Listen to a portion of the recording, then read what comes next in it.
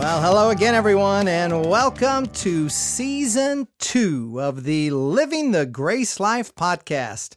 I'm your host, Jim Hobbs, once again alongside my good friend and senior pastor of Grace Life Church in Sarasota, Florida, Joe Davis. Joe, has it really been a summer in between seasons here? Does it feel? Have you felt like? It's been a little more than a summer, but I have a bone to pick with you right out of the gate. How you had all these not even weeks, months. It didn't take you long. You totally skipped over Wayne. But he's in the intro.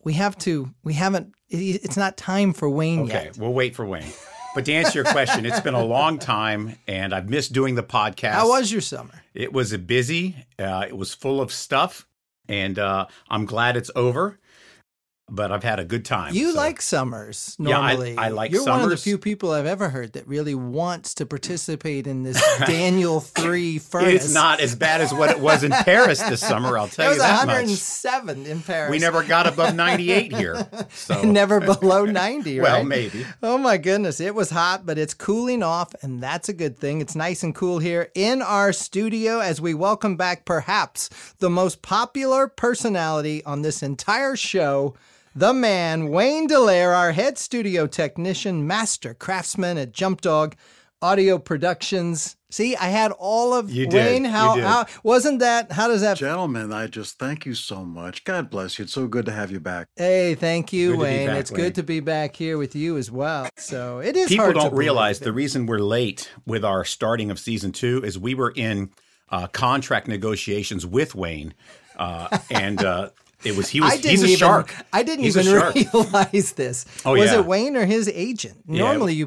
do the good He has cop. 3 bad. agents. That's a lot of bad cops. Yeah, so oh my anyway. goodness. We have agents all around us here. Episode 19. We're so excited you can join us. If you're just joining us for the first time or one of our regular followers, we are following along in Joe's book, The Grace Life, what Philippians teaches us about loving one another relentlessly. This you can find on Amazon. You can find the audiobook. Any other places, Joe, that they want to look to find your book? You can get the paperback, audio, or Kindle version off of Amazon.com. Perfect. Or you can buy from JosephDavisBooks.com. Got it. That will also be the place where we release my second book that will be out right after Thanksgiving on Psalm 119. I'm very excited about that That's one. exciting. That means we have a deadline to finish this book. Yes, we do. We did do the first 5 chapters in case you missed it. So go ahead. You can go back to our Living the Grace Life podcast. Just take a look. Season 1 covers the first 5 chapters. This will be starting us off with chapter 6, which we introduce to people a friend named Julio. This is going to be in. Yeah. You know Julio, Joe. He's adorable. He's adorable, he says. So we'll be doing that. But just remember, The Grace Life is the name of the book, what Philippians teaches us about loving one another relentlessly. If you have any questions, not just about the book, anything you want to ask myself or Pastor Joe, just send us an email at livingthegracelifepodcast@gmail.com. That's livingthegracelifepodcast@gmail.com. But we do have to say, Joe and Wayne, the boys are back in town.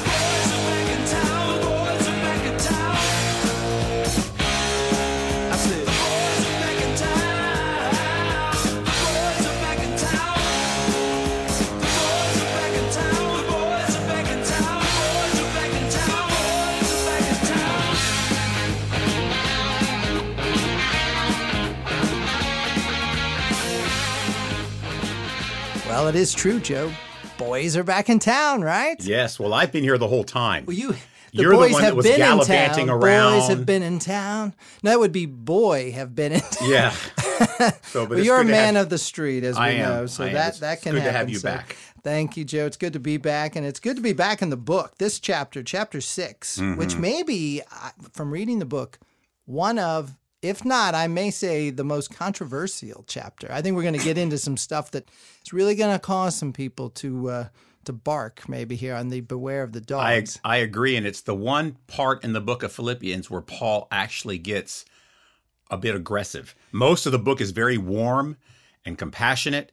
And this one, he he's the Paul that we see in the Corinthian books. Yeah, and of Galatians, I was reading, Yeah. where he's fired up out of the gate because it was so weird, the change of gears that Paul has. So really, this is Philippians 3 as we start in here. If you notice here, like end of Philippians 2, here's Paul talking a little bit about Epaphroditus, and he ends Philippians 2 by saying, "So then welcome him in the Lord with great joy and honor people like him because he almost died for the work of Christ. He risked his life to make up for the help you yourselves could not give me." So he's really still talking to them in this sort of encouraging, loving way.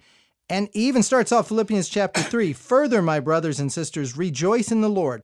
It is no trouble for me to write the same things to you again, and it is a safeguard for you." So far, feeling good. Then, this is like changing channels, it felt like to me.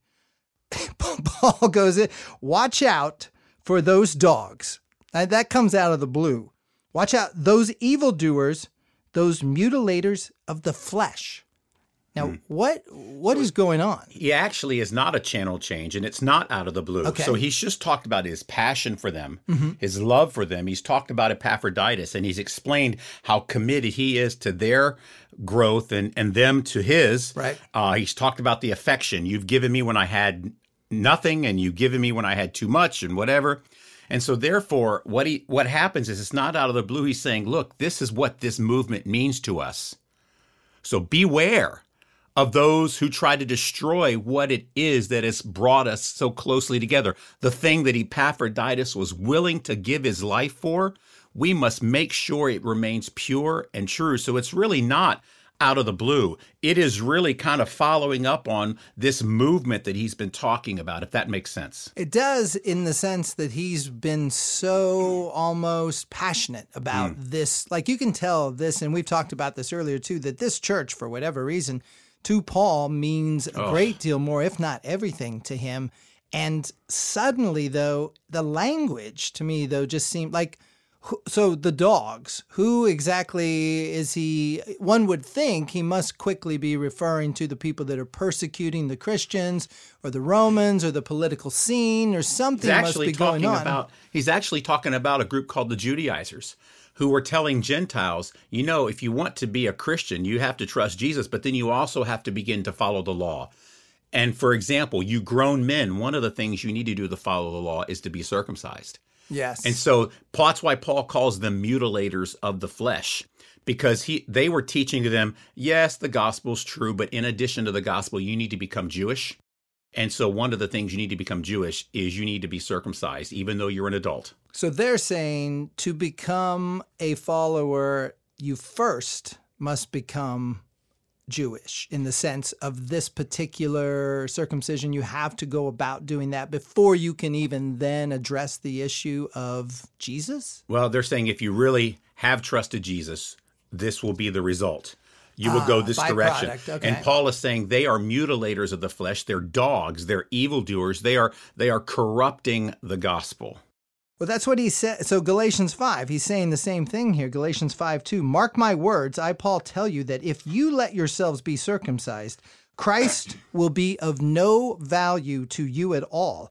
Again, I declare to every man who lets himself be circumcised that he is required to obey the whole law. You who are trying to be justified by the law have been alienated from Christ. You have fallen away from grace." So Paul so you're saying that he's saying, look, you're going to go ahead and do that. You're really taking away what it is that Christ does for you in the first place. He gives you the grace that you need. Because Paul's preaching here, is this to the Gentiles? I mean, is the idea, is he going to... The Philippian church is mostly Gentile believers. And there's some Jewish people in there, but mostly Gentile believers. And what he's really saying in Galatians is he is saying, look, if you're going to decide to follow circumcision, then you might as well follow the whole law. Right. Forget Jesus. What you have basically said is, Jesus, you're great, but you don't do a good job of fulfilling all of the law, which of course we know Jesus said that's what he came to do, is to fulfill the law and not to destroy it. Right. And so what Paul is saying is you might as well just go the whole way and become a Pharisee. Yeah, he's really, I mean, for him to spend this much time. Oh, it meant a lot to him. And he's from the tribe of Benjamin. So I think he goes on, maybe even Philippians, to say, if anyone has any right to lay a claim that, look, in my heritage and who it is that I am through being a one of the highest level Jews that could be looked upon as the one who has it, it would be me.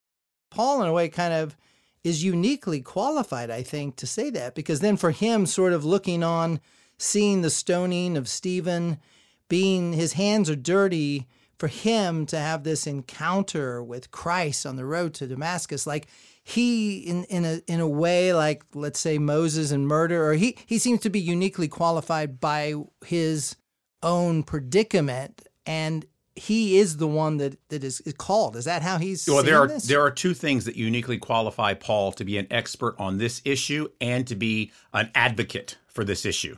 First of all, the things you pointed out, his religious background. He says, if anyone can have confidence in the flesh, I have more confidence. Circumcised the 8th day, and you got all that stuff. He talks about all his bona fides as a Jewish man.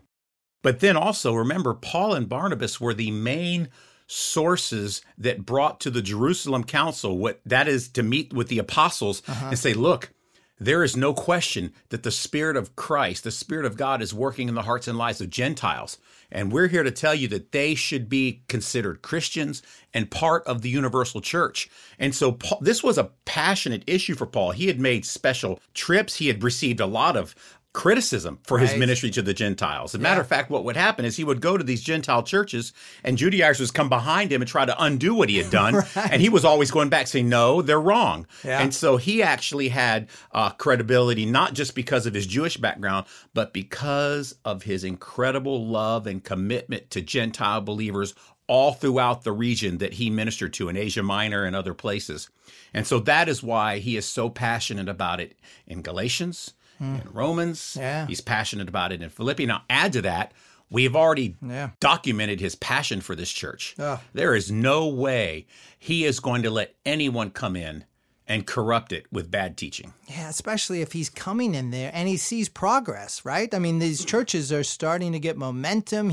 And then he has to leave because he feels called that he needs to go and set up more and continue to follow him. And then he hears that these people coming in behind him are telling them the opposite story. You say here on page 75, in due course, Paul would travel somewhere new and enemies would come behind him and say, quote, don't listen to Paul. He's an idiot. He's a heretic. He's an evil man.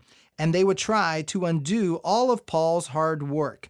They denied that salvation through Jesus was all a person needed to be connected to Heavenly Dad, or they would take certain parts of the gospel and leave out the rest, twisting scripture and manipulating teachings for their own ends, often for financial gain. I think that part really rubs. So the people, so if I'm a Gentile, I'm learning, like this movement's new, brand new. I mean, what Paul is saying is utterly radical. Yes. That you can kind of throw out all of these rituals and eating, ways. Well, add what makes it even more radical is he's taking this gospel of grace to people who didn't really care about Judaism. Right. Understand that? That's what's so amazing about the miracle of the gospel. And that is why there were many in the Jerusalem. Now, some wanted to deny Paul's request to make them part of the church, but many said, you know what, it's undeniable. These are people that had no love affair with our religious rites and rules, yet now they're following the same Jesus we do. And the scripture says many of them received Paul and Barnabas' news with joy. Yeah. Because the evidence, that's what made it so radical. It's a huge relief. Yeah. And you could understand why some Pharisees would be upset because, hey, these Gentiles skipped right over the burden of religion. It's not fair. Right. It's sort of cheap grace. Grace is never fair. Right. It's always undeserved. So. Which is what makes it's so bizarre. Then why then almost does, why does it take, I was talking to someone recently who was putting together in a way, and I could see where they got this, that Luther, when he's in the Reformation, stating that, hey, in his 95, thesis. Yeah. So he's he's fighting the Catholic Church because people, for financial gain, people are paying at that point for whatever it is that they think is going to help them with their salvation. This person was confusing. Well, that's the same people they're saying in the Bible that Paul's talking about here in Philippians. And I'm like, no, that's actually the Judaizers, or what you said, not the Catholic Church. But to me, from what you just said, they look like the same thing. Well, right? Isn't that the same argument that, hey, wait a minute, what you guys are doing here? To a certain degree, yes. So Paul is not calling Catholics dogs, right? And neither am I, right? But the point is the same. Whenever there is, and look, and some Baptists do it, Presbyterians do it. I see it in our town. People from mainline denominations who have become dogs in that respect, that they are trying to substitute the gospel with their own spin on it. Like, for example, in our own town, sadly, there are influential churches with tremendous resources who have begun to buy into this idea that Jesus is a way and not the way. And another one, when you talk about inspired scripture, their response is, no, the scripture isn't inspired. It's just beautiful. And what begins to happen is they begin to they become dogs. They are mutilating the gospel in that respect. And so when I was preaching this to our church and when I was writing about it, I wanted to make sure that the church understood for us to live the grace life together, it must be foundational upon the true gospel with no adulteration, no substitutions, no cutting back. It has to be the gospel, because without the gospel of grace, the grace life is an unattainable asset. Totally. Yeah, totally. And the freedom and the freeness that the gift is given of grace, it almost putting any condition on that, right, has got to be. Why the word dogs, though? I'm interested, like when Paul uses that particular word, like when in today's word, a dog can mean all different kinds of things if you're going to call someone a dog. But here, Paul, I mean, what is he using? Because dogs, it just sounds harsh, but I'm not entirely sure what it meant back then. In this, like, he's really not happy with them, because he says he also says evildoers in the same sentence. And he also says those who mutilate. So let me tell you a story. In another church that I was preaching at a few years ago, I actually preached this passage about dogs and about how the gospel has to be maintained. Jesus Christ is the way, not a way. And, I thought for sure that everybody in that congregation would love it. Well, the next day I got an email, and it was CC'd to the lead pastor in this church and a couple other people. Oh, boy. And they were really upset because they felt like for years they had tried to change the tone of the church to be more inclusive of all religions. And they said, I'm sorry to say, Pastor Joe, but the dog in this church is you. Oh. And she called me a dog. Oh. And so what Paul is talking about, historically speaking, you could talk about how dogs would run in the cities and they'd be a nuisance. And they'd be a problem, wild packs of dogs eating chickens and things like that. It wasn't like, your cute little poodle that you're always posting pictures on Instagram, Jim. It's Daisy. Adorable. Yeah, that would be a compliment. That's not the type of dog he's talking about. If you in the book, I have a picture of a Chihuahua. Wait, are you saying who let the dogs out? $1 zillion. The question is, who let the dogs out?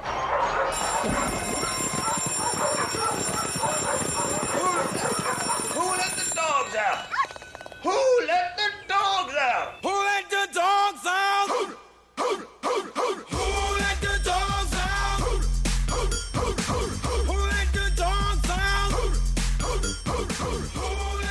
out? Okay, I think that tees up the Julio story. So in my neighborhood, was that Julio barking there? Yeah, it might have been. No, Julio would be more vicious. Julio is about a 3-pound Chihuahua.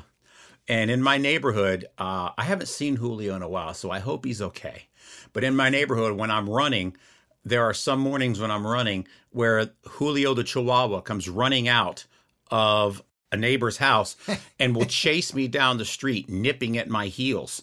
And Julio is not a big dog, but he's a ferocious one, and he has these teeth. So in the book, there's actually a picture of Julio. Page 74. I'm looking. He looks. He's the original. The editor. I had that picture How in, did and you the get editors. that picture? Because he looks really mad. Yeah, I'm not that you're telling you how I taking got that the picture, but I wanted it in. The editors pulled it out, and in my final pass through, I said, "No, Julio's in." And they said, "Okay, took but a it'll be liking black to and white." Julio. Yeah, So- right. Just to make sure. But so it reminded me when I was working through this chapter and preaching this part of the series that Julio is a great example of a nuisance.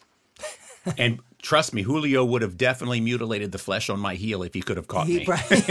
So he looks like he's going to in that picture. So that makes, in a sense, then what you're saying on the dogs, that while it does sound tough, and what you just said there, it will cause friction and it will cause concern, it will cause division within the church.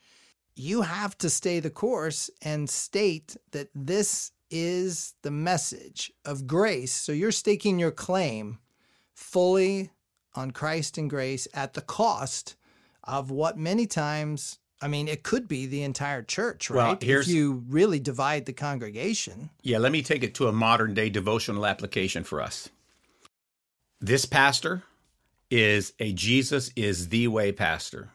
The gospel and the gospel alone, unadulterated, unfiltered, unbutchered.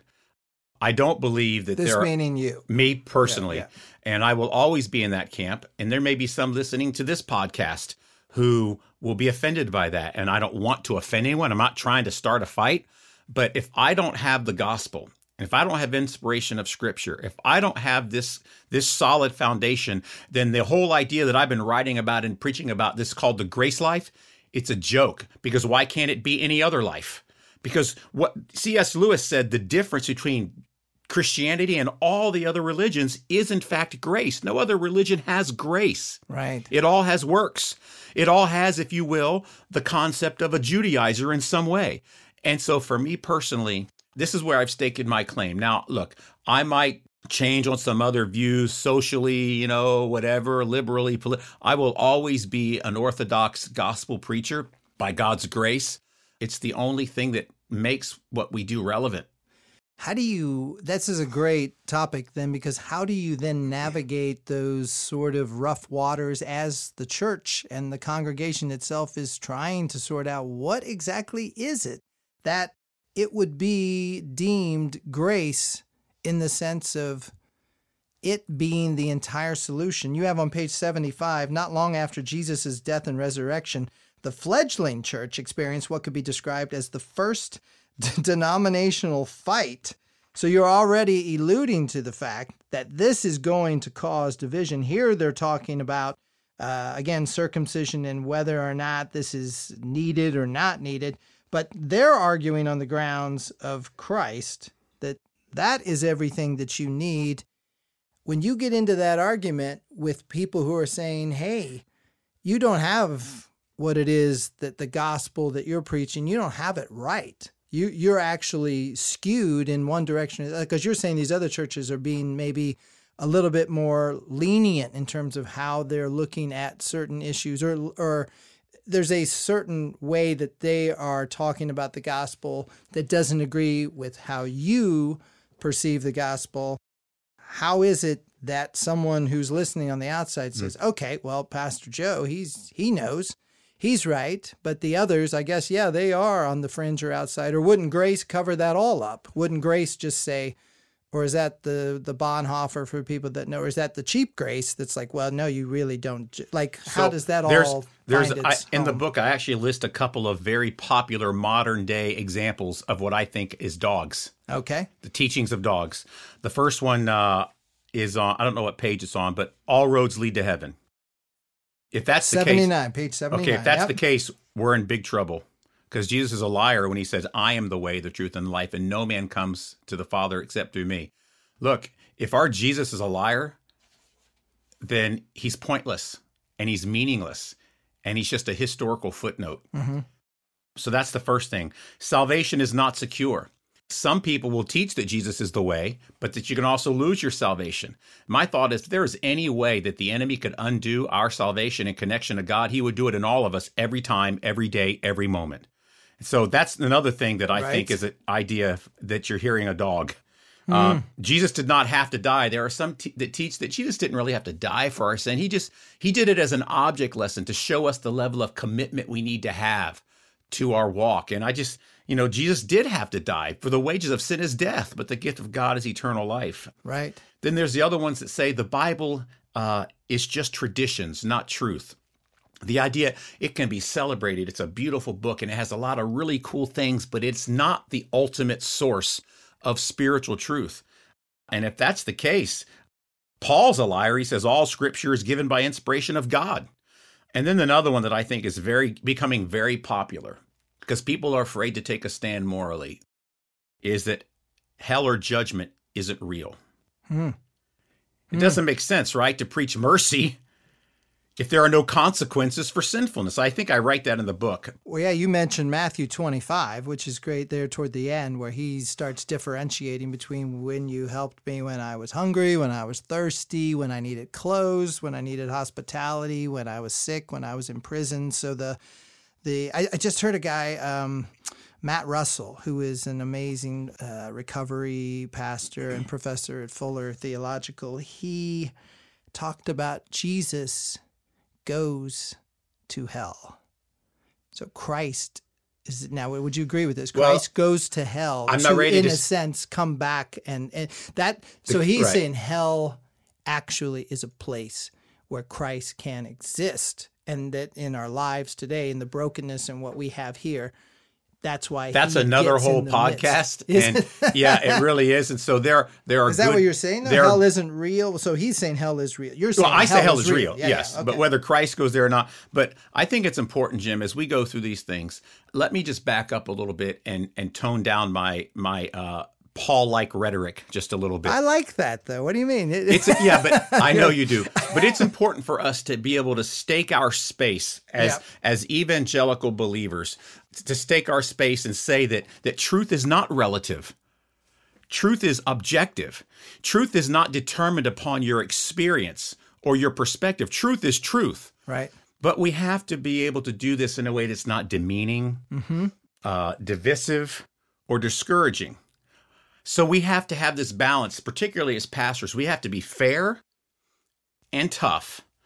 And we have to be able to do this in a way that brings a smile to Heavenly Dad's face. We don't want to talk about the Pharisees and sound like them. Exactly, right? So it's a very hard. So that's not grace. Yeah. And so I constantly struggle. I will never compromise the message, but the method or the practice. I have to make sure that while that is inclusive and encouraging and loving and inspiring, it cannot be compromised by the teachings of dogs. And how then, so you love Ephesians 2, 8 through 9. For by grace you have been saved through faith. It's my favorite verse of the Bible. This is not your own doing. It is the gift of God, not a result of works, so that no one may boast. So in that scripture, in what Paul has written there, to reconcile that then with his version of how it is that he sees these dogs that are saying certain things about the gospel that he doesn't feel is real, how do you apply that type of grace, knowing that we're broken and humanity has fallen from the get-go, and this is some kind of by design plan where suffering is, as we talked about, maybe our most popular set of podcasts, where suffering somehow is not only needed, but brings us to the love of God and the healing and the entire transformation that Christ wants to do when he rescues us. How do we then approach the people that do talk about Scripture in a way that you're saying, like dogs, or ways that we don't agree, but yet still apply this? Well, the most simple message that I have, the best way for me to approach this when I'm talking to somebody about, Jesus is a way, not the way. I say, guys, look, I can just tell you from my personal experience and my study and what I see in Scripture, man, Jesus, he's our only hope. I don't want to put my hope in Muhammad. I don't want to put it in Judaism. I don't want to put it in baptism. I don't want to put it in Presbyterianism. I don't want to put it in sacraments. There is one hope, and that is Jesus is not a liar. when he says, I am the way, the truth, the life, and no man comes to the Father but by me. Because if my Jesus is lying about that, then I can't believe any word he says about anything. Right? It throws out everything. Wow. That's amen. He is our only hope. Amen to that, Joe. Wow. Well, we got into, that's just to give everybody a preview. That's only the beginning of the dogs. We've got more to talk about in this chapter coming up on our next podcast. If you've got a question after all of that, and something tells me you might, please email us at email. JimHobbs@gmail.com. I don't own that one, but I'll take it. Yeah. Well, I don't email Joe the email that he got from that last church either. Make it put it in words and email us at Living the Grace Life Podcast, all one word, Living the Grace Life Podcast at gmail.com. If we do read your question on air, you will receive a free copy of Joe's book, The Grace Life, What Philippians Teaches Us About Loving One Another Relentlessly. Joe, I get so much out of these episodes. Like, I wasn't expecting that we would dig quite that deep into that, and really learning from your personal experience too, and really learning from experiences that you maybe haven't shared a lot either, that are like to anyone, oh, wow. Or to you, maybe it's like, yeah, sure, that happened. But it carries a lot of weight, because then when you say it, I'm like, well, of course people are going to get upset here. Like, this is going to make people upset. My goal is not to get them upset. My goal is not even to win an argument, Jim. My goal is just, look, this is what transformed my life. This is what I've seen transform the lives of others. And I'm just not going to stop believing it. Right. Yeah. Transformation tells the story. Yep. End of the day. So, well, on behalf of Pastor Joe, our studio technician, Wayne Dallaire, and everyone here at Jump Dog Audio Productions, I'm Jim Hobbs. Just remember, whatever you do each and every day, keep looking to Christ so he can keep you living the grace life.